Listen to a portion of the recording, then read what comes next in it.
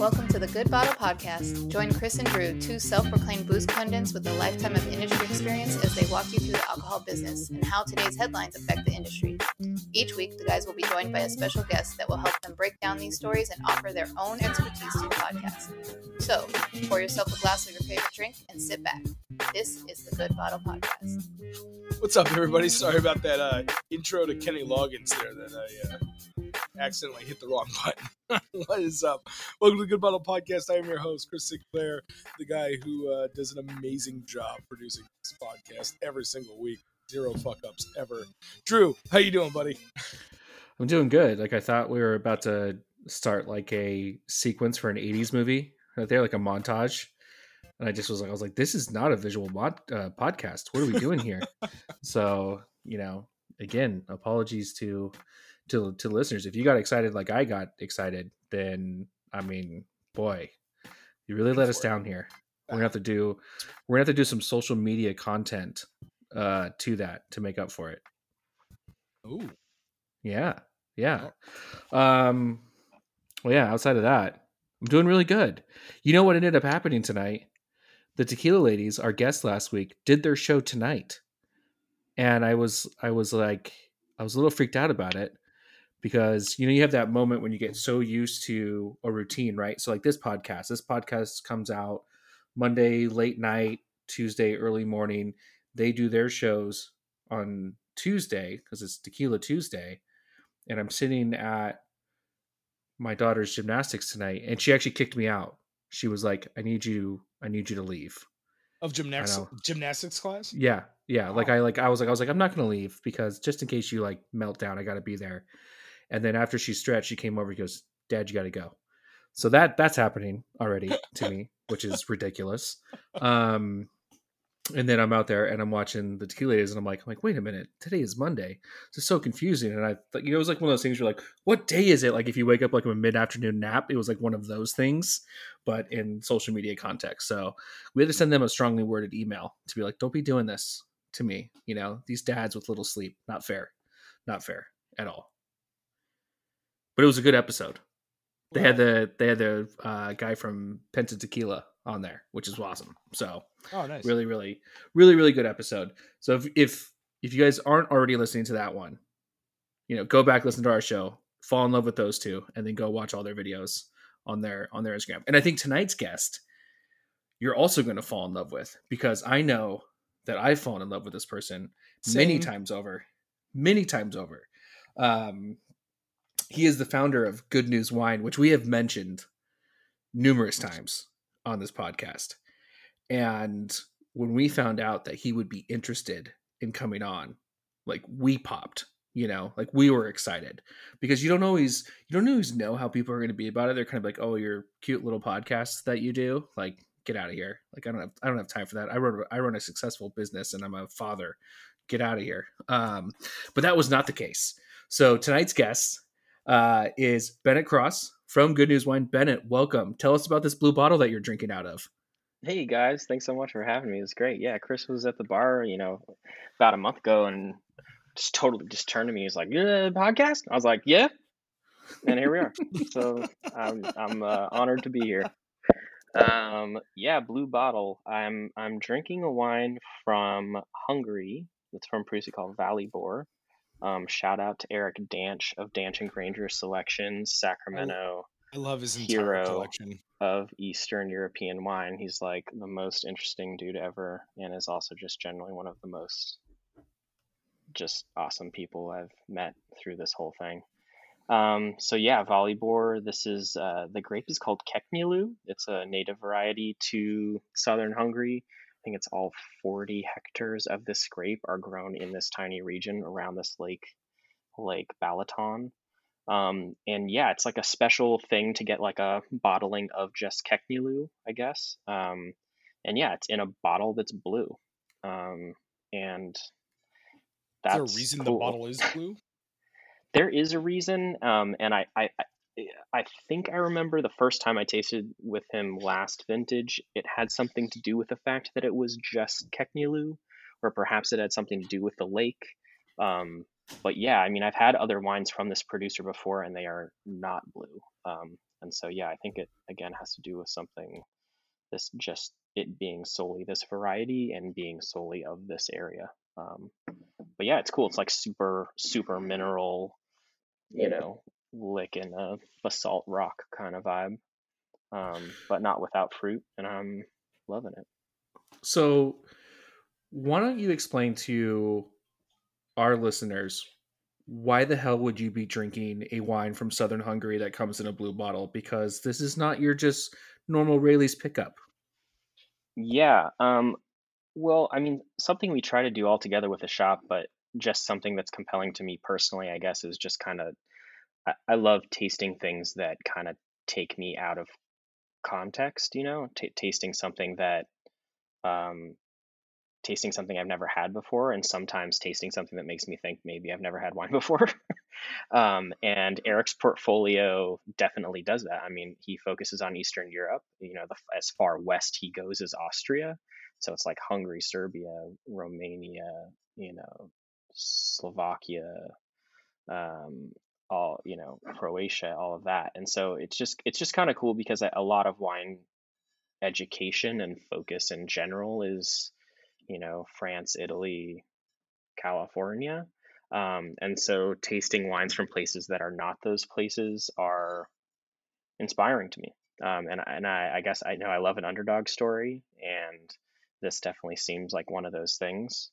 Um, yeah, and I just think it's really interesting. I love tasting with Eric. I love, we've brought a lot of wines from him into the shop either for the shop or by the glass. We did a event with him that was just his one Serbian producer. Um, all kinds of varieties. Again, you hear these words and you're like, I don't even know what that is, and they're just like grape varieties that have been in that part of the world since God knows how long.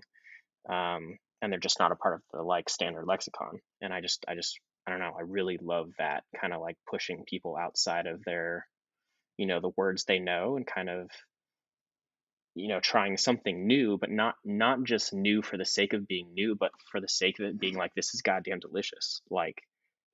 This is not good because it's in a blue bottle and it's from this place you've never heard of. It's good because it's really good. And I feel like people don't get that opportunity often enough. And I know I hadn't. And so it's cool to be able to be a part of that. Yeah, I think one of the things Danch has given to me in my life, in my experiences in knowing that man, is uh, every chance I get now, I go out of my way to find a wine on a list that I can't pronounce. And I am almost always happier that I did that than sticking with something that I thought I knew. Totally. It's especially with wine, in the general market, people kind of stick to their thing. They like Chardonnay, they don't like Chardonnay. They like Cab, they don't like Cab. It's very easy to kind of fall into a thing. I mean, I guess with a lot of beverages too. I mean, you guys probably know better than I. People like this. That's their thing. They get that, they drink that, and that's that. They go to the grocery store, they buy the same bottle. They go to the bar, they ask for the same tequila, vodka, whatever it is. And we've definitely we do 14 wines by the glass, and it gives me a lot of opportunity to kind of nudge people in a weird direction. It's we have safe stuff. We have stuff that you've seen those words before, those regions or maybe even producers, but we definitely try to keep some stuff on there that's I don't know. What is that? Let me try it. So Good News Wine opens in 2021, and this was obviously something that you have been planning for a bit and wanted to get into it. What's the process like of being okay, I'm going to open up a wine bar. I'm going to open up a type of wine bar that at the time currently didn't exist in Sacramento. And so, for our listeners who maybe not have heard us wax poetically about Good News, it is, you have an ethos of picking what tends to be more natural wine. I know you don't look at it always as just like a natural wine bar. It's mostly hey, I kind of want open vat fermentation, a couple things that tick boxes Sure. for you. But what ends up being that driving force where you're kind of hey, this is a niche that I need to fill? Well, I mean, I think you could like zoom back out of the like natural wine thing for a second and just like wine, right? Like I my background was in coffee. I did a lot of like quality control and like sensory training stuff in coffee and like built up a palate and all this kind of stuff. And I was really into beer at the time, friends with brewers, and that was kind of my thing. And then my then girlfriend, now wife, was like wine, like people say wine's like the thing, if you have a palate you like, you're into wine, like blah blah blah. And I was just kind of like, I don't know, it just doesn't really feel comfy. I don't know. It didn't really feel like a comfortable zone to be in. And so she got me this like wine 101 class at this awesome little wine shop in Berkeley, Solano Cellars. And it was like super chill, like very relaxed. Like the owner, I think, was running it. He's just like very kind of like, don't worry about it. It's wine. I'm going to tell you about how I think about it. And it's like not a big deal. And that kind of like sparked this thing in me that was like, okay, this wine, there's something going on here. I need to try to figure out how to get involved. And I didn't really feel like I didn't really have a place to go where I felt like I could ask a lot of questions. And I ask a lot of questions. I'm a very like interested person, and I'm like trying to figure things out. And so it took a while for me to like find a place to like have that conversation. I ended up finding it at a place in Oakland called the Punch Down, which happened to be a natural wine bar. And these people were like open arms. They were like, yeah, we'll figure it out together, and I'll make you a little flight, and I'll tell you about this thing, and it's all cool, and like, don't worry about it. And just made it really easy for me to enjoy. And in general, my like life, in hospitality, that's been the thing, is like not being a gatekeeper, but holding the gate open, and like, how can we like invite people into the thing that we're doing? And so I was like immediately turned on by this place, and I was like, yes, I feel like I could be dumb here. I could ask questions. I don't know, shit from Shinola. It's like, and it's fine. And they're like letting me learn, and it's cool. And so that kind of foundational experience, or perhaps lack thereof, kind of was the footing for this thing that ended up becoming Good News Wine. For those that haven't been, we have kind of an interior aesthetic of this kind of like diner delicatessen kind of thing. The counter has a little step up. You have these like kind of comfy little booths that give you a little hug in the back. And that was intentional in kind of like a diner or deli is a thing that people know how to do, or I should say a lot of people know how to do. It's a very familiar experience for a lot of people. You can go to a diner anywhere in the world and you're kind of like, yeah, I got that. I know how to do that. It's not, you could be anywhere and it's like, I know how to do this. It's not hard. Like, it's a diner, whatever. I'm going to get my little breakfast order. And so using that visually to kind of like disarm people and let it be more comfortable, and just kind of like, yeah, the product is wine, and sometimes the conversation around wine is or can be intense, or snooty, or whatever it is. And so we just wanted to create a place that felt easy and comfortable, and you could ask questions, or you could just get, if you want the pink one, I got the pink one, we don't need to talk about it. And if you want to like, talk about why the wine came in a blue bottle, or how to say Keknilu because the vowels are in crazy places, like, we could do that too. And that's the whole kind of idea about it. And then with the natural wine piece of it, it's just that that's where I happened to like land in wine, and I found it very interesting, and it kind of like aligns with kind of the artisan ethos of kind of like just taking a raw thing and not doing too much with it, and kind of like just helping guide it and move it along in its process, and not adding too much stuff along the way. And I think keeping the earth in mind in general is a good idea. So looking at farming practices and labor practices and stuff kind of came along with that.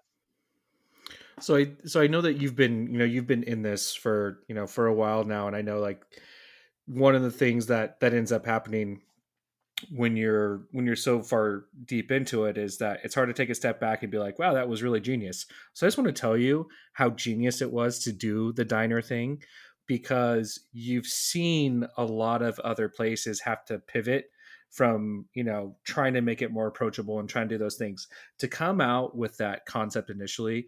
I mean, again, it's still, I use Good News as like my place to go on Mondays, where I can actually be out, but then be knocking out a bunch of like admin stuff, having some really good wine. I've been there multiple times, just in terms of like, I just want to feel comfortable somewhere where I can also get like a really good glass of wine. Like, it's so genius. And I just feel like we need to lean more into that and just be like, who came up with that? Was it you? Was it the wife? I mean, where did the stroke of genius kind of be like, diners? That's the one. Like you said, everybody knows how to do this. Yeah, that's a great question. I think kind of looking back and like kind of, looking within a little bit, I've never liked being in boxes. People are like, you want to be this and you want to be that and you want to be this and you want to be that. And I'm kind of like, I just kind of want to do the thing that I'm doing. And like, does it have to like, it's like the same with the natural wine thing, that you were talking about. It's kind of like, yeah, I serve natural wine, and I think that we should probably get into it because it's hard not to get into it. But like, what even is natural wine? That's a whole thing that we can talk about in a minute if you'd like. But like, I lean on the clean side of things. That there's varying degrees of stability in wine, and like how much you can add of this and how much you can add of that, and like I have kind of my core things that I'm kind of like, these are the criteria that I'm looking for to try to have some sort of bar of things that get into the shop. But as for the approachability and the diner thing, it's like, I think, well, first of all, I've always loved diners. I don't know what's up with that. I've just always loved diners. Even when I would travel to other places, I would seek out like kind of like other people's interpretation of diners and kind of like what is it? And I'm Jewish, and so like the kind of the Jewish deli thing, it just kind of feels very comfortable and warm and familiar, and like I just like crave that. And so there's that, and then the other piece of this that I think is like maybe talked about less is that I think the reason that there's this kind of like shared nostalgia around diners or delis is that they're timeless, right? Like, or some degree of timeless. They're not chasing a trend. They're not trying to be a thing that is of the era that they're in. They're like kind of in a way they're kind of stuck in time, for better or for worse. And I know there are like modern diners, and there's people in diner settings doing like fancy fine dining and all of that kind of stuff, but it still kind of wraps itself into this like diner deli approachability category. And I think timelessness is something that's important to me in general, because I don't want to like, I want good news to be around forever, or some level of forever. And if it was a bar that looked some kind of way because it looked dope at that moment, there's always kind of like in the back of my head is like, is this going to be dope in 10 years from now? Or like, are the people 10 years from now, is this going to be lost on people 10 years from now? And so I think kind of like grounding myself in this kind of like already rooted, tried and true aesthetic vibe, it was just where I wanted to be, because like I said again, and I'll say it over and over again, it's like people can go to a diner and they like get it. It's like, I know how to do this. And maybe the colors are different, maybe the wallpaper is different, maybe the bathrooms look some kind of way, or the stuff on the shelf, for example, we're not selling like modern diner food, we're selling like wine and wine bar food. And so the product itself doesn't necessarily like have to be different or comment on the diner thing. The diner thing kind of like stands alone and is like diner vibe. And then it's like, oh yeah, and we sell wine. Welcome to the diner. It's not coffee, it's wine. Right. No, and I mean, and again, I absolutely love it. It's, it's something that, if you're in Sacramento and you haven't been to Good News Wine, do yourself a favor, go. It's closed on Tuesdays. So just don't say that I disappointed you. So go every other day. And if you're traveling to Sacramento, go there as well. So now let's get into the unavoidable question of what is natural wine. Over the years, Chris and I have had, people from the natural wine world come on, and it feels like there was, a time and place where it was just like, you just kind of saw it everywhere. Everybody was talking about it. Now it kind of feels like it's just settled in to just part of the landscape, which I really appreciate, because I think, multiple conversations that we've had offline is, you've cultivated this experience to where it's like people don't necessarily know they're drinking the quote unquote natural wines. And I believe that you had a story about a guy who, and I'll let you tell it about Mhm. his impression of what he thinks Yeah. natural wine is and then what he was actually drinking. For sure. So, but yeah, like, natural wine. Yeah, I mean, shall I? I mean, yeah, natural go. wine is like, it's just like it's a whole ass can of worms. Just make everybody mad. Go. I'm gonna make everybody mad, everybody on both sides. So natural wine, I mean, so natural wine, I should say, for natural wine for us at the shop is wine made with grapes that are farmed with the earth in mind, whether that means they're organic or biodynamic or farmed sustainably, certified or not, that they're not hurting the earth by trying to farm these grapes. That those grapes are then taken and made in a facility that's hopefully practicing like good labor practices, that is fermented with native yeast, which I guess the like opposite of that would be to be using yeasts that are cultivated in labs to make wine taste some kind of way. And then without much added along the way. You could add lots of things to wine. You could add tannin, you could add acids, you could add preservatives, etc., etc. Sulfur dioxide is the big kind of like elephant in the room, which is a preservative. We're okay with some amount of sulfur dioxide, as long as it's in like low subperceptual doses that are not like messing with the like experience of the wine. But sometimes wines need a little hit of that to not go to vinegar too fast and to help them get, over the ocean or whatever it is. So that's what natural wine is for us. When we talk about natural wine in the shop with our guests, can go any number of ways depending on where the guest is coming from. We're very purposefully not good news wine, a natural wine bar. We're not like screaming that from the rooftops, because natural wine can be like a polarizing thing. And again, approachability is the key for us. And so we don't want it to be like a this or that thing. Again, I hate being in boxes. So I hate being like this, and then I'm not allowed to do that. And it like, makes me crazy. So we're not like screaming that. Again, for all intents and purposes, all of the wines that you'd find in our establishment would be natural by many, I'd say most people's definition, and definitely our definition. The other way to think about natural wine is that like when I came into natural wine was like an antipode to something. It was like natural wine is a response to wine made, and the word most often uses conventionally, or so like conventional wine.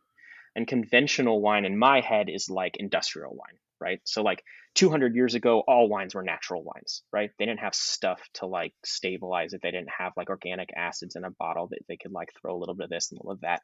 They didn't have a yeast that can make grapes from Fresno taste like Sauvignon Blanc from New Zealand. Like these things exist now and they didn't then. So like I've heard some people say pre-industrial wine, and it does not sound sexy, but like is descriptive, like wine before industrial farming, and like let's crank this stuff out and get it on the grocery shelf kind of mindset.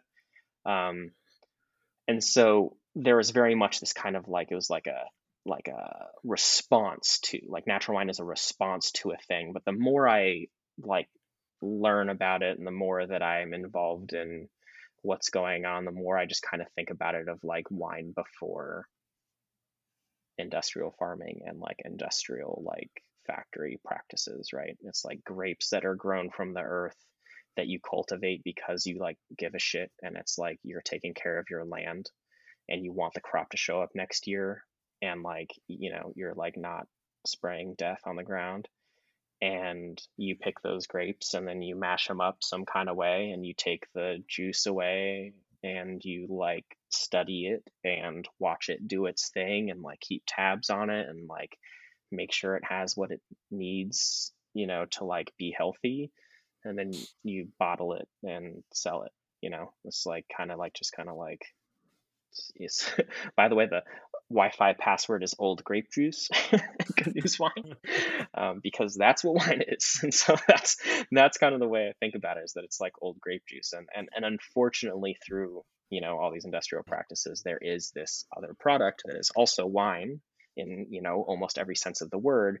It's just like heavily manipulated in a lot of ways, and I'm not like putting any value judgment on that, right? Like that exists, that's cool, that's a drink, people drink that, that's great. It's just not the thing that we're selling. We're trying to kind of like have this kind of like wine is just old grape juice kind of vibe. And when you see that, like I said, I feel like I think that's such a great way to put it, is that it kind of started as a response, and it was almost like a flag that people were carrying, and it was like, oh, I'm just about that natty bro and all those dumb things. And fortunately, I feel like it has just kind of died down. And I mean, even just today, both Chris and I were sitting at Good News, and we were sitting at a full bar almost. It was really cool to see.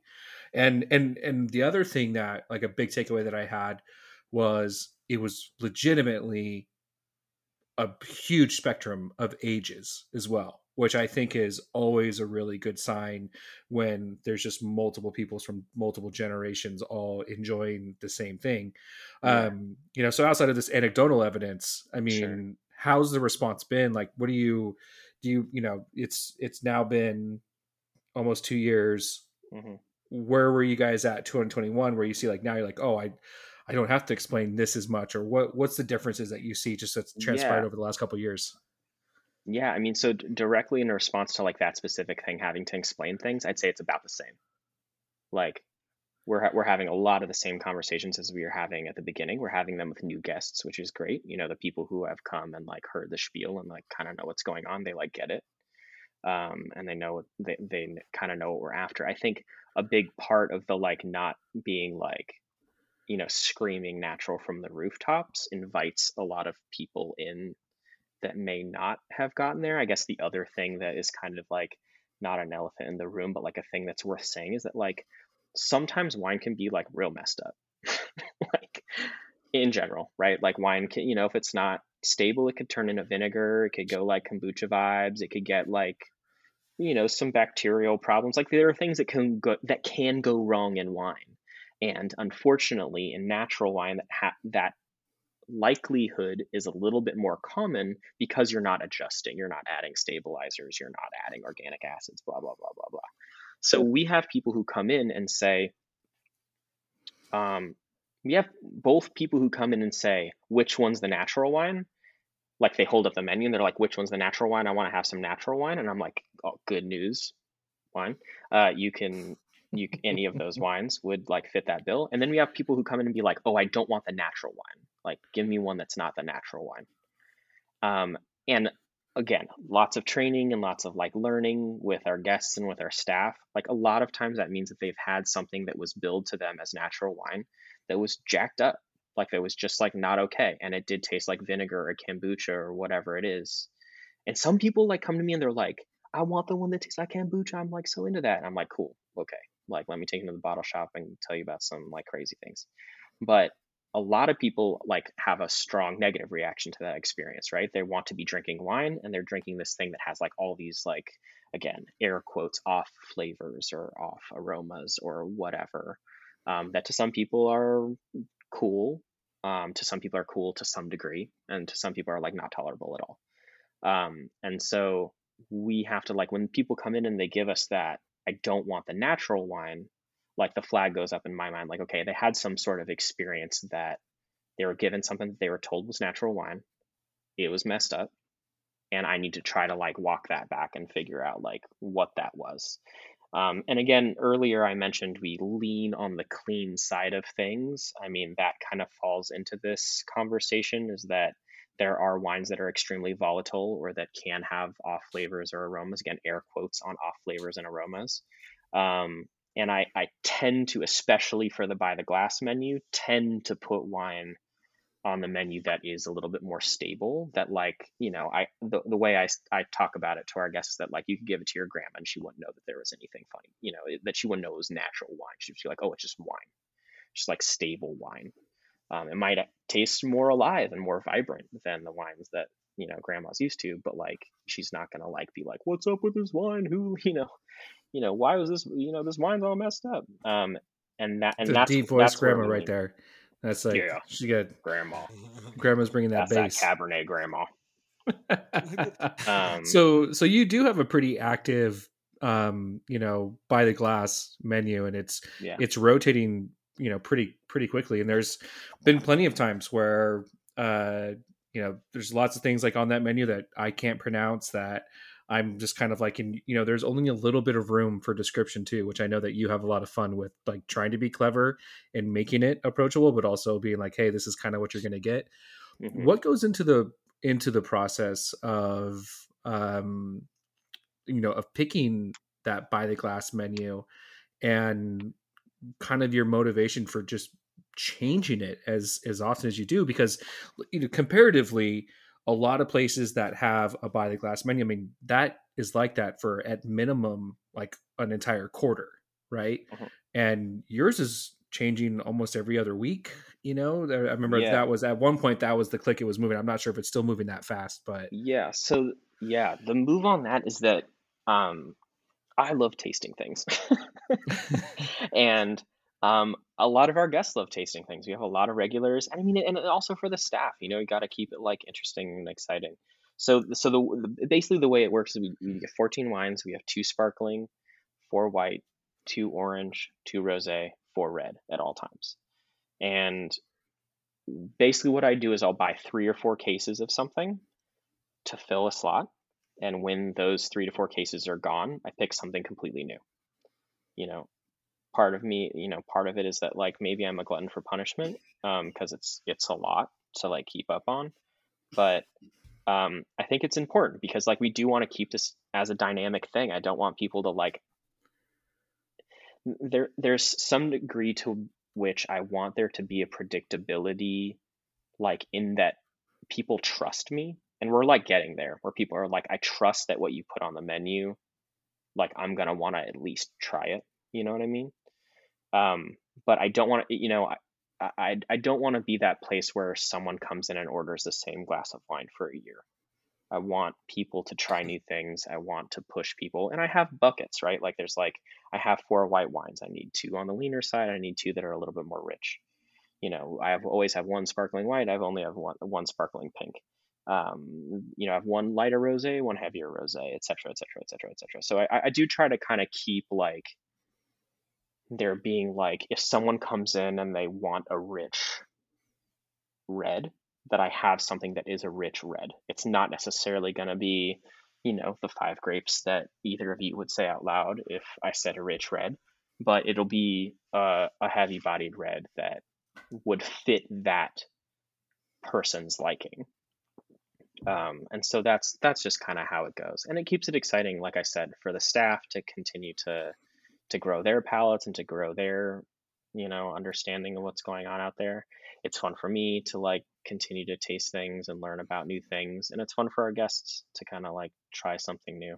And we do have people who come in and they say, I like Chardonnay. And I'm like, cool. Like, and we train like, to us, that means this number of things. Let's ask 2 more probing questions and then find them something on our menu that like matches that kind of profile of what they're looking for. Because 9 times out of 10, it's like not the Chardonnay-ness that people are into. There's something else going on there that they're looking for. And again, there are people who like know what's going on and they know their shit and they know what they like and they don't like, and they're like, when they mean I want Chardonnay, they like mean something very specific, and for that, we have options in the bottle shop, etc. But a lot of times when people come in and they say I like this or I don't like that, there's lots more you can glean about what you might be able to give them, and that's the goal of the menus, to offer breadth of style so that we can always find something for someone. I think that's great, and it's definitely one of those ones that each time you go in, I mean, my question always to your staff, because your staff is definitely one of the better ones that I've come across just in my times. Like, you kind of always feel like you can move them. It's not like I look at them and I look to the right. You're usually at the end of the bar, like, Bennett, what do you think? It's like, no, I totally trust your staff, and we did that today, and she was really great. Has there ever been a situation where you try something and you're kind of like, okay, how do I get rid of this other bottle so I can hurry up and get this on because I love it so much? Is that something that you run into, or it's... Yeah, that happens. I mean, I genuinely am excited about the wines that we put on the menu, but there are definitely times where things come in or that I taste certain things and I'm like, man, I can't wait to get that back in my mouth, which means I need to get it back on the menu. There's definitely like, there are times where we're down to like 5 bottles of something and we're like doing other menu changes, and I'll be like, take those 5 bottles, put them on the shelf, in the shop. We'll sell them. You've tasted them. You know them well. You'll be able to hand sell them in the shop. Let's get this new one in there. But the other thing that's like really interesting about being in the Sacramento market is that we don't have that many reps that like live in our market. Eric Danch, again, shout out to Eric Danch. It does live in Sacramento, so we do get to taste with him. And there are several others that live in our area, but a lot of the reps that I work with are based in the Bay. And what ends up happening is that they come to town for 1, maybe 2 days every 4 to 6 weeks. And I like have to take that appointment. Like I have to move other things to be like, yes, I would need to taste with you, because like otherwise I'm not going to get the opportunity to do that for some time. The other piece of that puzzle is that I know that everybody who's tasting with the person that day is tasting all those same wines. And so it's like, how do I, like which ones are the ones that I'm going to take, or am I going to take them for the shop, or am I going to take them for the menu? Like, am I going to stagger it? Should I like put it on future order so I could bring it in 6 weeks from now because I know everybody else is going to buy it today? Like all of these kinds of things like kind of like cross my mind as I'm kind of like trying to plan these things out. But the other piece of this puzzle is, to be completely honest, is that I have to buy blind sometimes, which is, a vulnerable thing to say out loud, but has to happen. And so I feel comfortable buying blind with certain portfolios that I have very strong relationships with my reps who I've tasted with many, many, many times, who know what I'm looking for, what I'm not looking for, what hits and what doesn't hit. And I lean on them sometimes to kind of be like, hey, I have this spot. I need a white. It's in this, in this bucket. I'm trying to hit this price point, so on, so on, so on, so on.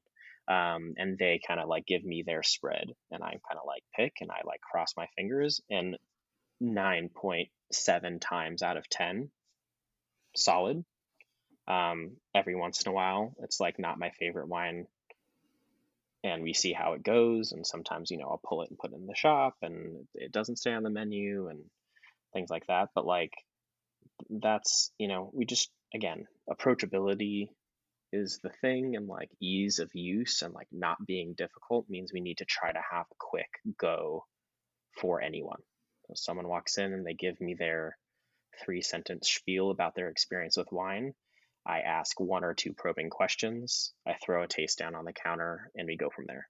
And hopefully there's no more than one more step, and then I'm like, got your glass. So you're having to identify, certain characteristics that people are looking for, because they are coming in, they are trying stuff from regions and varietals that they probably haven't had before. Mm-hmm. One of the questions I always ask people is like, hey, what's a safe bet when you're looking at a wine list? Because I think a lot of us have all sat there and looked at a wine list Mm-hmm. that has 100 some odd bottles, 200, whatever the case is, and just be like, I don't know what the hell to get. Yeah. Same, by the way. Well, yeah, I would, and I think that's also one of the things I love about you the most, is that you definitely are one of the people in my life that knows a ton about wine, and you're still curious about it. You're still learning, and you're still very humble about it, which I love. So when you're asking those questions, and maybe, you can kind of reverse this, like if you're going into a shop and maybe you don't know as much, like what are the things that you would tell your, or that you're looking for as a retailer, as, a wine shop, owner and stuff like that, versus a consumer going in and being like, hey, how do I kind of figure out where the goods are? Like what are some of the things that you should be asking? What are some of the things that you're interested in? Sure. I mean, a couple of things, and none of these things are novel, so I'm not going to pretend like I made any of this up. But like, and Chris, you probably like see all this, with the shop and everything too. Is that the first rule of selling wine at Good News Wine is get the staff stoked on it. The staff is interested at the very, like, even if they're like, it's not my favorite wine, but they're like, this is an interesting story, or there's something compelling about this, or whatever it is. That is huge. Like getting information to the team that's going to be actually selling the product is important, and it's hard. And honestly, I have like room to grow here. Like we have 150 something bottles in that shop, and it's like we have this project unofficial project called Every Wine Gets a Tag, where like if there's a slow moment in the day, it's like go grab a bottle off the shelf that you don't know that much about, get on the internet for a little bit, read some stuff, ask me some questions, I might have some stuff, write out a little tag, some little story about the producer, a couple of tasting notes you found, something interesting, whatever, write it on a tag, throw it on the bottle, and throw it in the shop. And that's just like, we could hand sell things until the cows come home, but like if a customer can pick up a bottle and read a little snippet that one of us wrote, it's like it's incredible. The other thing that's like a piece of advice, again, not a novel piece of advice, is to like figure out what kind of producers and distributors or importers you're into. And so next time you buy a bottle of wine or you drink a glass of a bottle of wine that you're into, ask to see the bottle and turn that bottle around and look at the back label. The back label is going to have information about who brought that wine to wherever you're drinking it. And so sometimes it'll have the name of a distributor. More often than not, it'll have the name of an importer if it's a wine that's not coming from the United States. And that is like what I'm saying about me trusting my reps and distributors. This is the same level that you can start to trust importers, and you'll start to see trends. You'll be like, hey, everything from this importer hits. I've had a couple of wines from this importer. I don't know, they weren't really my thing. Or this producer, I've had 3 or 4 wines and they're all bangers. So like, I'm going to keep an eye on that producer. And so those are the things that you're going to start to figure out. And I'm not saying like every wine from producer A is going to be your favorite wine ever, but you start to like, again, kind of learn to trust that like their style is something that you're into. And so at the very least, they're worth taking a shot at like buying a bottle or buying a glass to see what it is. So shopping from the back label in wine is a big step in figuring out where you land. And like in the pre-show, Drew and I were talking about some wine distributors, and it's like there are 2 or 3 in my life that I'm like, these are the wines that turn me on to wine, and I trust that these labels will bring me wine that is incredible. Again, whether it's my favorite wine I've ever had or not, they have a place in my shop because I like trust what they're doing. Yeah, So I tried to always explain to like my guests and my customers that like fall in love with the winemaker. Like, don't fall in love with the brand. Fall in love with the producer, because they oftentimes have multiple projects that they're working on. They're not just always working on one specific label. And if you could find the importer exactly like that, and then you can branch out. You can start experiencing new things. If you find a hand of the maker that you just really enjoy, that you trust, right? It's fantastic. What keeps you going? The last few years haven't been easy, man. Like what like gets you out of bed and like keeps you stoked? I know not every day you're going to be fucking amped to go into work, right? But like, what keeps you going? I mean, I don't know. I just think wine is so cool. I think it's so cool. It's so interesting. I mean, it's got like crazy history. It's got like crazy people, crazy stories of people doing crazy things and their families and their ancestors or not. They're like some person who like had this like holy moly moment and like was like, I need to like make this juice into wine, and like how does it work? There's this Ben Folds quote. Drew and I have talked about this. There's this Ben Folds quote: "The more you know, you don't know shit."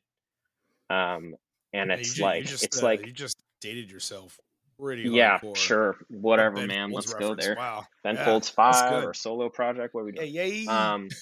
But I feel like the more I learn about wine, the more I realize I don't know that much about wine, and like I love that, like being put in that like humble spot. It's like the closer I get to it, the brighter the light is, and like the further it goes. It's like there's just so much to know, and that's what I tell all my staff. It's like people are going to come in here and they're going to know more about wine than you. I guarantee you people are going to come in here and they're going to know more about wine than you. I guarantee you people are going to come in here and they're going to know more about wine than me. Many of them, hundreds of thousands of people, millions of people know more about wine than me. And I know that I know a lot about wine. Like I've done my coursework and I've done my reading, and I stay on top of things, and I'm like got my finger on what's going on. But there's so much about this thing that I don't know that I'm interested to know. And it's like, I mean, we talk about like, I don't like Chardonnay. Okay. Got a lot to unpack here. I don't like Chardonnay, right? The thing about Chardonnay is that Chardonnay is not Chardonnay, is not Chardonnay, is not Chardonnay, right? Like Chardonnay is this and it's that and it's this and it's that and it's a thing I don't like and it's a thing that I do like. And so like that is what is like so exciting to me about wine specifically. And to like back off for a second about wine, like I love wine, but I love people more than I love wine. And I think the like real core of what I love and I'm interested in is our guests and my staff. Like they are like, you've mentioned it, like they are like unbelievable people.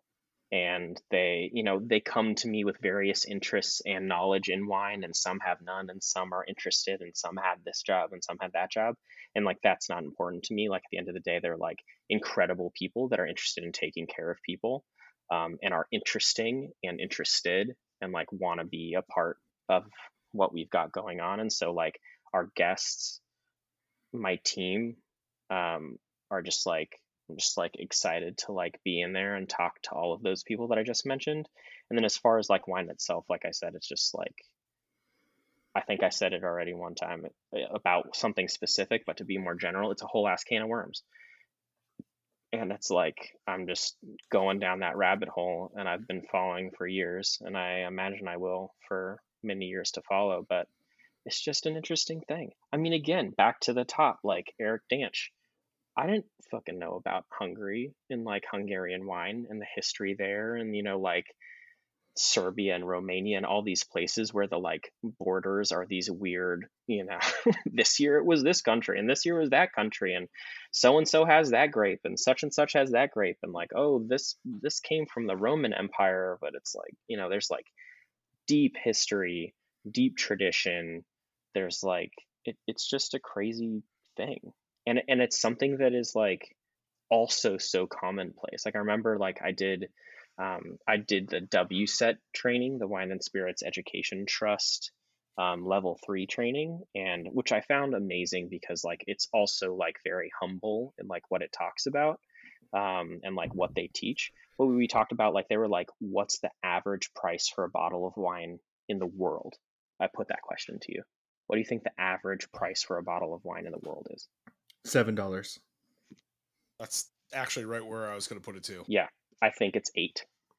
Oh, but it's like, but it's so like close to glory. But that's a thing where people in our little, world, sniffing each other's farts. It's like,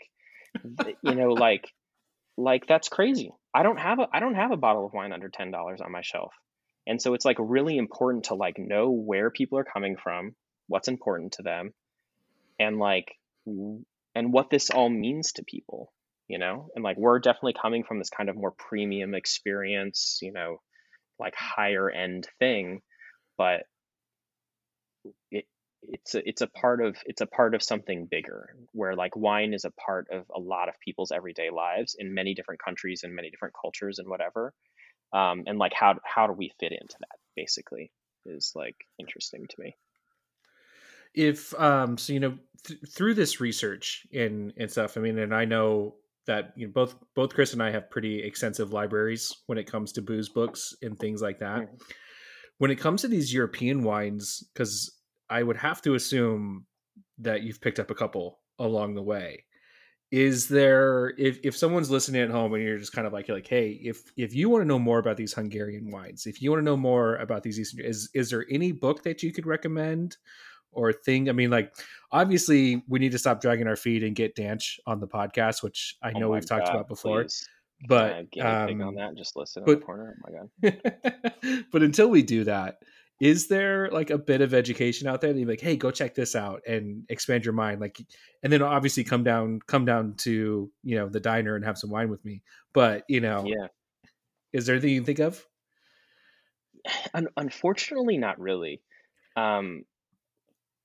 I mean, there's lots of really great books out there, and it depends on how you learn, right? Like, I love maps, and so the World Atlas of Wine, I'm like so in on that, because like it's cool because you opened it to France, and then it'll like dive into like the subregions, Loire, Alsace, and so on and so forth, and then kind of break it down about like what those regions are about and what grapes grow in that region, and some notable producers and some stylistic comments and stuff like that, which is cool. And so sometimes when I'm like tasting a new wine, I'll like get the atlas open and kind of be like, okay, like this is where I am. Loire Valley is here, and then here's like Chinon, this like smaller region within the Loire Valley, and like this is what's going on. Like this is where the river is, and this is what the ground's made out of, and this is if it's Chinon, then it has to be this grape and that grape, and so there's like all kinds of interesting stuff that goes on there. So I like that. Rajpar Sommelier's Atlas of Taste is an interesting one because it's like a little bit more talking about. There's like a lot more producer profiles and learning about regions and tradition through the eyes of people who have kind of like been a part of that tradition for a long time, and talks a little bit more about like taste and flavor and like where that comes from, resulting from all the crazy variables that go into making wine. I mean, specifically about Eastern Europe, I'm not gotta start taking royalties from Eric, but like danchinggrangerselections.com, like he does incredible write-ups on all of his producers and all of the wines, like really thorough. And he knows these people, like he's like on FaceTime with them, with his kids and their kids, and it's like that kind of vibe. And so he's really kind of entrenched in what's going on in Eastern Europe, especially Hungary. A huge chunk of the portfolio is Hungary. And so, and like real talk, if I like could go and do wine travel, like business travel thing, which is like not a real thing in my life right now, I would 100% go to Hungary. Like that's what I was about to ask. Yeah, I would go with Eric in a heartbeat. Oh my God, yeah. Like there's a lot of places in France that I would love to be. The Loire Valley and Alsace are like loving that. Germany, there's several places in Germany I'd love to go, but if I could only go to one, I would definitely want to like go to Hungary, and like even just with Eric's guidance, just kind of like learn about what's going on over there. But it's compelling, man. And these wines are, it's just even in talking to him, it's like they're incredible wines. Like I've said before, it's not just novel. It's not just cool that I don't know about it, or that people don't know about it, or that it's like from this place that less about than France. These wines are incredible wines. Like they're not like, it's not just cool for the sake of being cool. They're like showstoppers. And I love that. Yeah, I think I call that term that you're sort of like dancing around. I call it the Green Day effect, because I recognized it in middle school when everybody liked Green Day, but there was always like a handful of people who were like, fuck Green Day. But then they get into high school and college, they're like, oh, okay, Green Day's actually pretty good. I was just an asshole. It's like they just wanted to be contrarian, just cause but clearly these wines don't fall into that. They're just incredible. Yeah. Well, I think there's, and when I think of that, I mean, because most of my like Eastern European knowledge base is really heavy around like Georgian wines, and we've got to sit down and taste through many of those together. We've got to sit down with Noel Brockett, who is a former partner of Eric as well. So it's like this little group together. Yep. And one of my favorite books it's called For the Love of Wine, and it's about Georgian wine. And in it, there is a Georgian winemaker who goes to a French wine festival, and he's showing on his wines and stuff like that. And people are, asking him all these more of like the technical questions and things like that. And he's really struggling with a lot of the questions because he just doesn't understand the terminology that they're using and whatnot. And the part that stuck out to me the most was like, well, what's the terroir made of? And he's like, well, what is terroir? He's like, well, what's the soil composition? What is, is it minerals and stuff like that? And he's like, it's the blood of my ancestors. That's what my terroir is. Right. And that's just like, and I think that sums up so much of that, that entire region, where these things are just so ingrained. It's just, it's just part of what they do. It's part of their culture, and it's part of something that's really great, that we can sit in this little wine diner shop in Sacramento, California, and be enjoying wines from southern Hungary, a country that who knows if we'll ever make it to, but we can sure as shit drink as much wine from there as possible. So Yeah. I think what you offer is so unique and it's so much fun. And again, like the same way that you trust, your distributors and suppliers and producers, I think from a consumer standpoint, when you find someone, and I know I've talked about this in terms of more of like the retail aspect to it, but like when you find someone who's picking wines that you really enjoy, it's just like, yeah, just keep going back to those spots because that person's palate, it might evolve, but it's not really fully changing. Right. And to be able to, identify and I can confidently say like, you are one of those people that I'm kind of like, oh, Bennett picked this. Yeah. I'll fucking try that.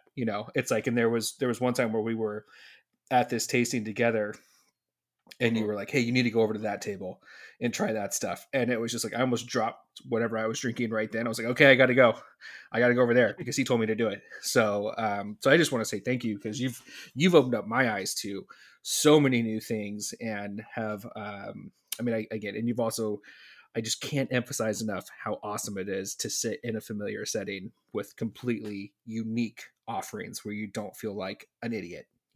Which is just great. And the diner plays a big role in that, at least for me. I mean, I'm still an idiot, but I don't feel as bad about it. I concur. All right. Well, we're already running pretty long on this. And so what we're going to do is we'll do one story and then we'll go into the Dill Falls, which I feel like this is happening more and more. I think that we just, we're leaning more into these interviews. So hopefully people are still liking it, but let's talk for a long time about old grape juice. This is exactly what we wanted. But now we're going to give our opinion on facts that we've heard from reputable sources.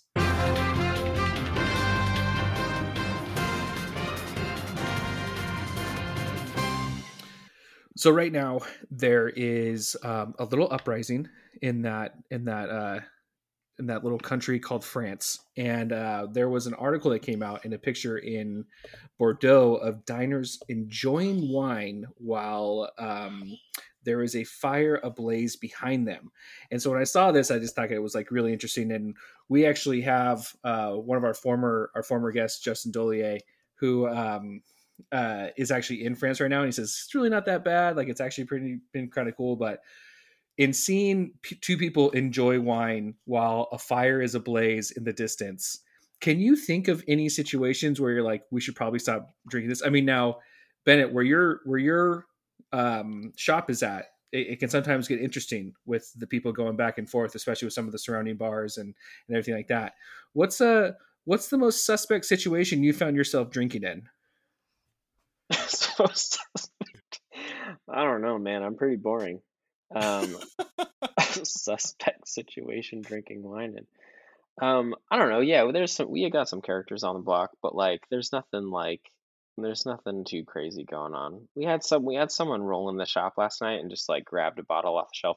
Looked totally like normal. There was no indicators of like weirdness and just like opened a bag of chips and started eating it and then like took it to a table and sat down and we're like, okay, like that's cool. You could like I'll put that on your tab, and then like walked over to the little display and just like grabbed a wine key and just like ripped open a bottle, and started going on that. So that was a little bit interesting, but yeah, I mean, this scene is like I don't know. This is one of those things that's like crazy and also not a thing I want to touch with a 10-foot pole because it's like the French Revolution's happening again. Like they did this once, like they're gonna get mad.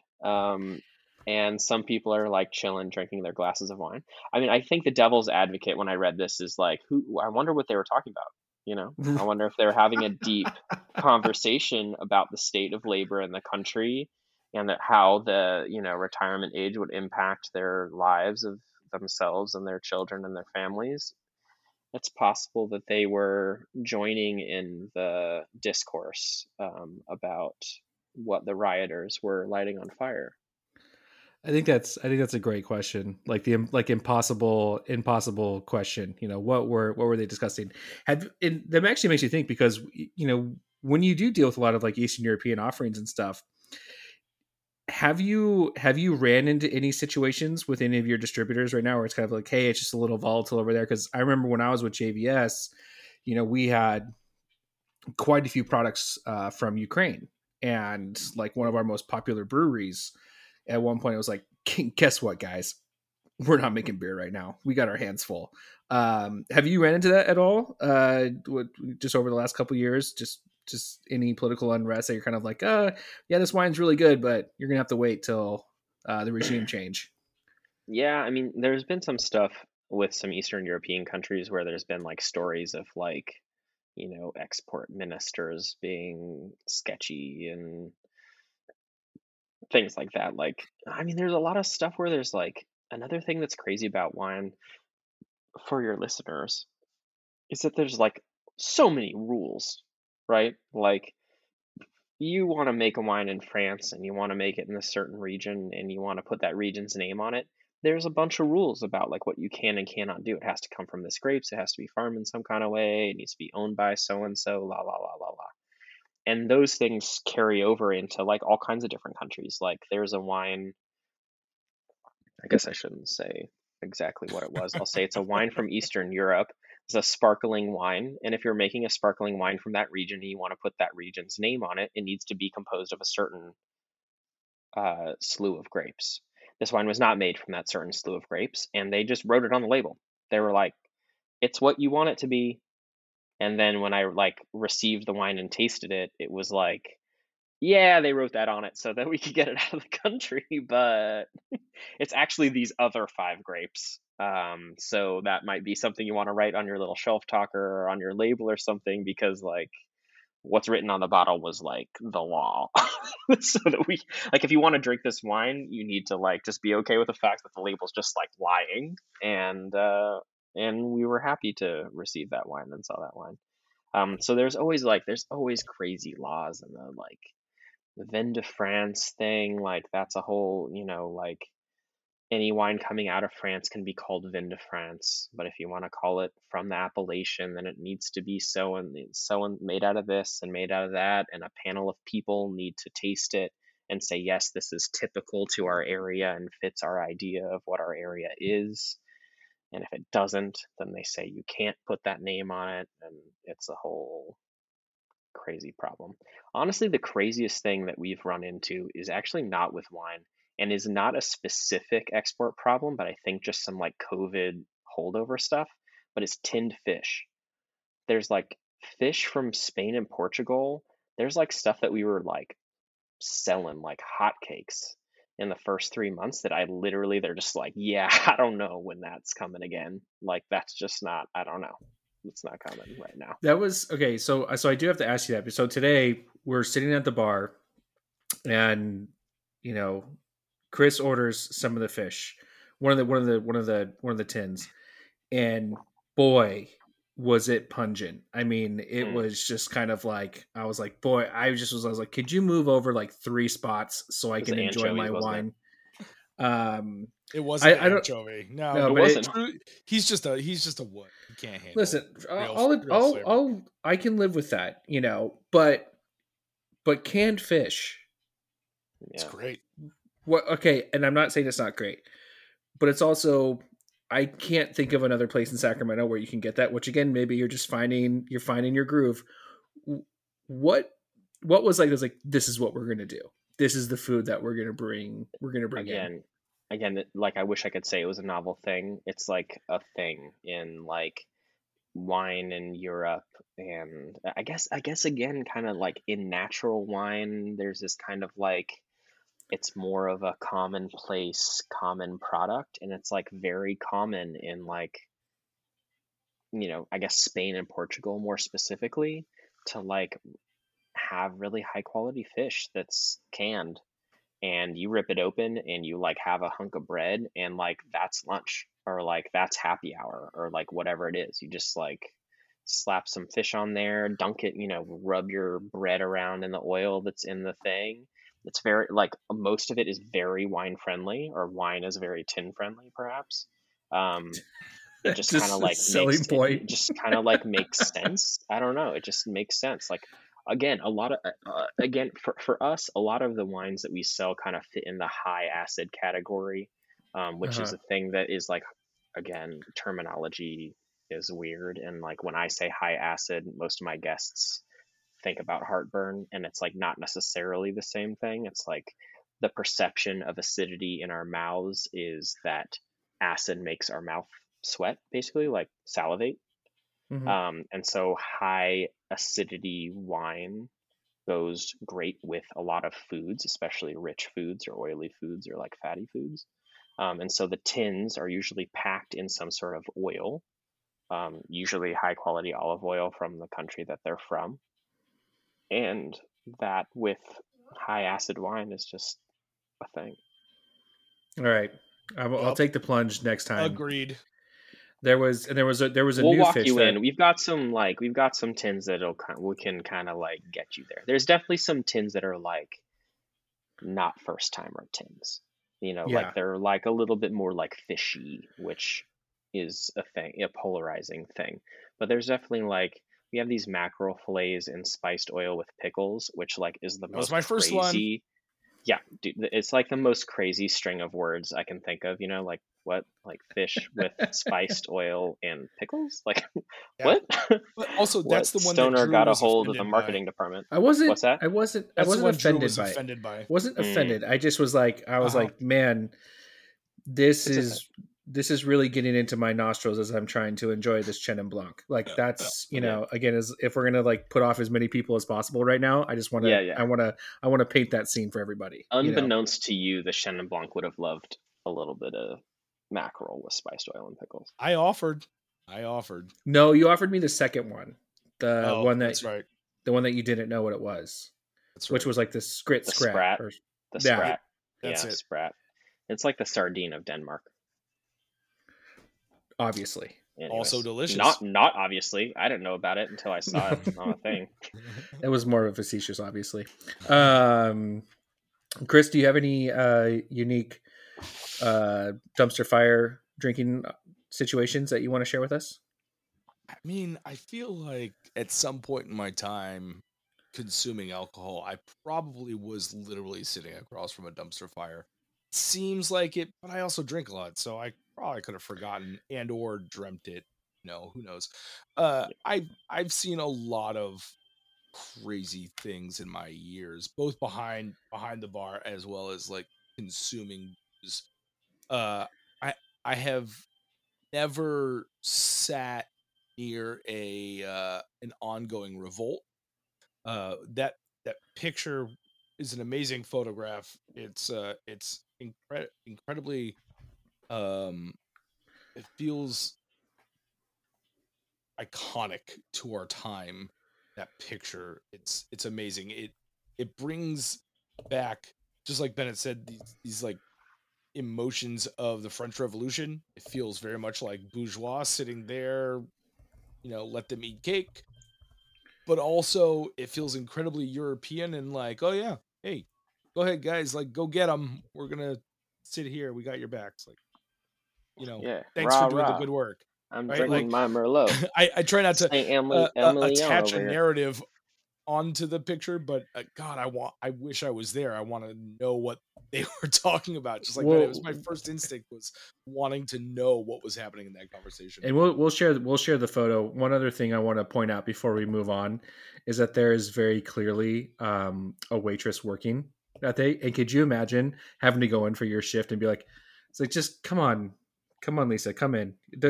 Ignore the riots. Okay, we're short staffed today. We really need you to step up. Okay. I mean, the rioters aren't mad at the restaurant, right? No, and that was actually something. Still in their thing. It's like, yeah. In speaking with Justin Dollier, who's over there right now, he had mentioned he's like oddly enough, most of it is taking place in the suburbs because they're trying not to take it out on some of like the tourists and things like that, which I thought was really, really interesting. So that was his feedback from Justin. So we do have a man on the streets there right now.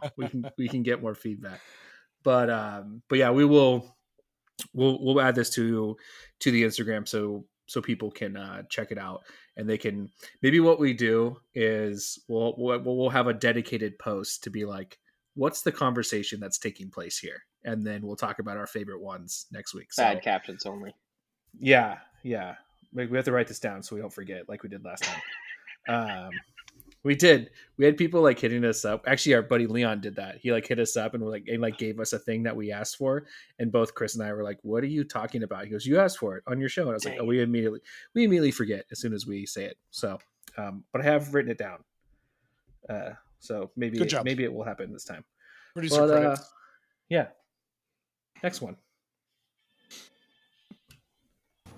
You know who's dope? Them over there.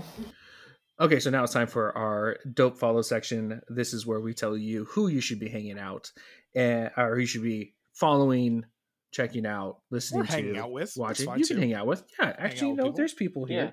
There's people here. Actually, my dope follow. I would love to hang out with these people.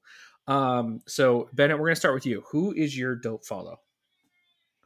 I'm allowed to do multiple of these according to my listening to the show a bunch of times, so I'm gonna do one wild card one. There's this guy who I don't know personally who came up in my feed somehow. His name is Sam Eukilis. I'm sorry, Sam, for messing up your name. Hopefully you don't hear this. Euclid? Is it Y-O? SAMYOUKILIS? Yeah, like Kevin Euclid. It's like Kevin Euclid, who was a third baseman for the Boston Red Sox.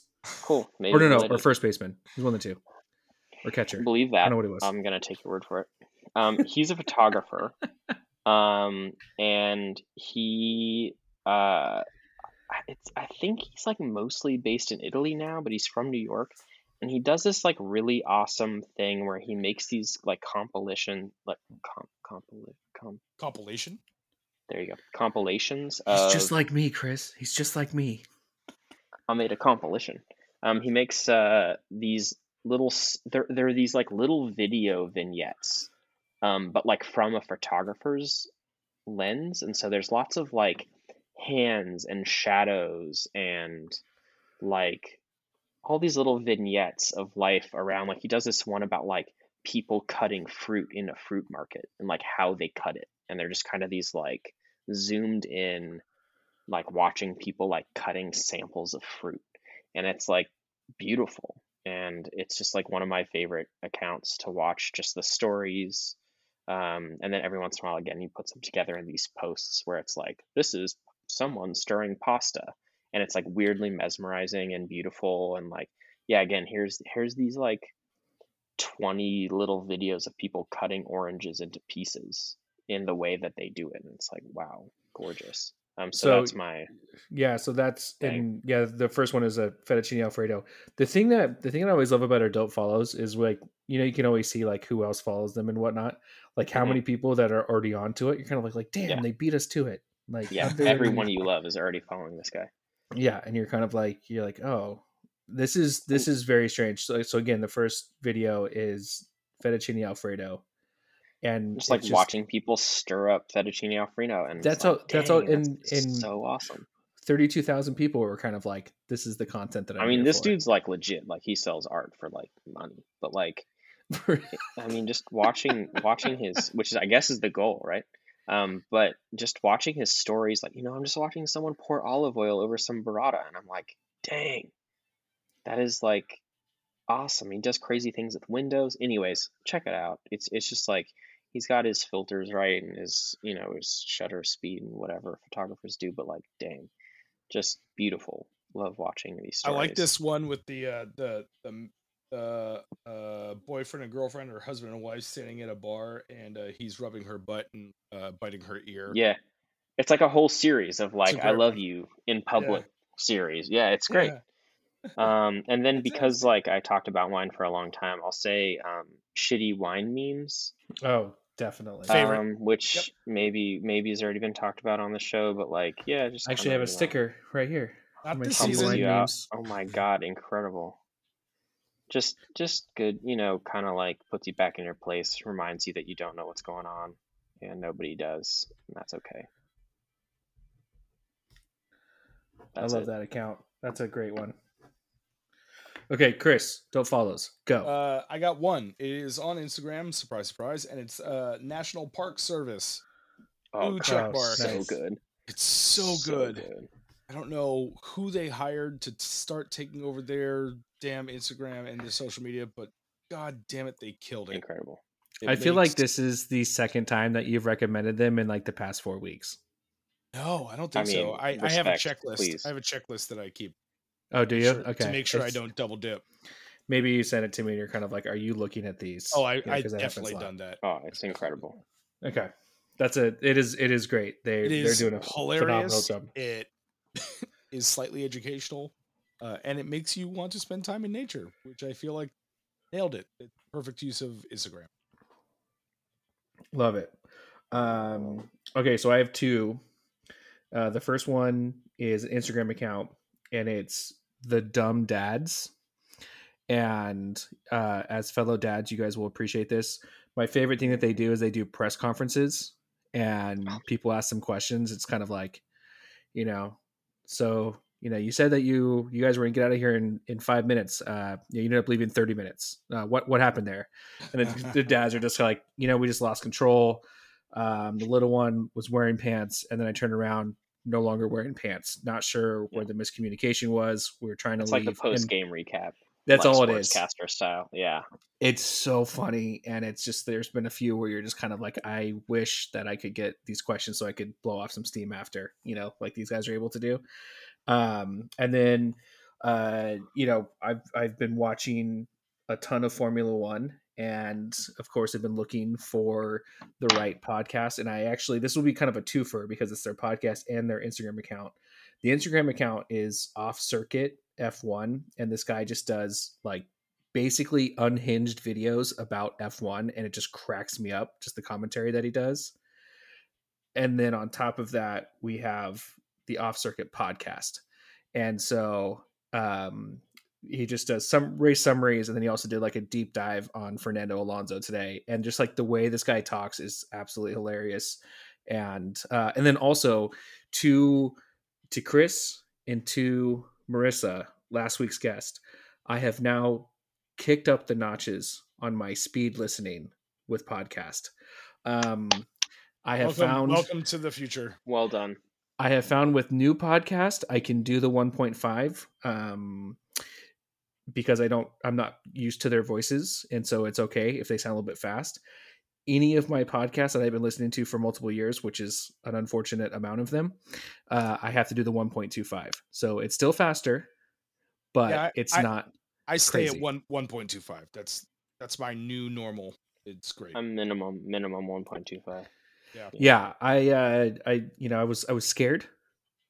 But I did it. Kind of crazy. Like I tell my daughter, it's okay to be scared. That's how we find out we're brave. Yeah. That's right. Well, I finally feel brave, and I gotta tell you guys, those are some pretty dope follows.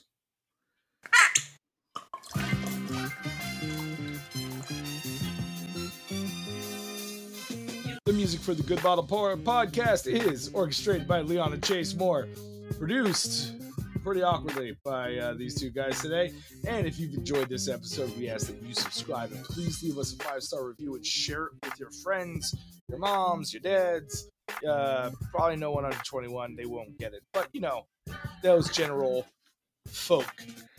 Simple things like that make a huge difference to a little podcast like us. You can also follow us on Instagram or Facebook at The Good Bottle Podcast, or on our personal accounts. Mine is dgarrison6. Chris is Chris Sinflair. Bennett, where can they find you on the social medias? I hang out on Instagram. It's my first name forwards then backwards. So Bennett, BENNETTENNEB. I don't post that much, but if you like pictures of kids and stuff, that's cool. But really the spot to follow is Good News Wine. So that's at Good News Wine on Instagram. That's where we post a lot of what's going on, events and updates and all that jazz. When's the next hot dog event? Hot dogs every Thursday is my guy. Every Thursday we got hot dogs and we got funk music. I feel like just as a rule, because you guys started at like 6, I need you to do like a trial hot dog at like 4. for me to be like, hey, taste tester Drew came in 4:00. Hot dogs are our choice tonight. So come back at 6 for the 4:00 tasting. So I'm gonna put that out there. You don't have to do it. I just someone who doesn't stay out late. So we can do that. Okay. All right. Thank you. As always, we would like to thank you for tuning in and listening to this buffoonery. If there is anyone you think you should talk to, reach out to us. We'll make sure that Drew gets nice and drunk and he asks. I'm gonna drink a bunch of Hungarian wine, and I'm gonna reach out to Danch because I care. I'm gonna do it. That's perfect. Oh my god, I can't wait. Cheers, guys. Cheers, guys. Thanks so much for having me. And shout out to Ganesh. You're on the show with Bennett.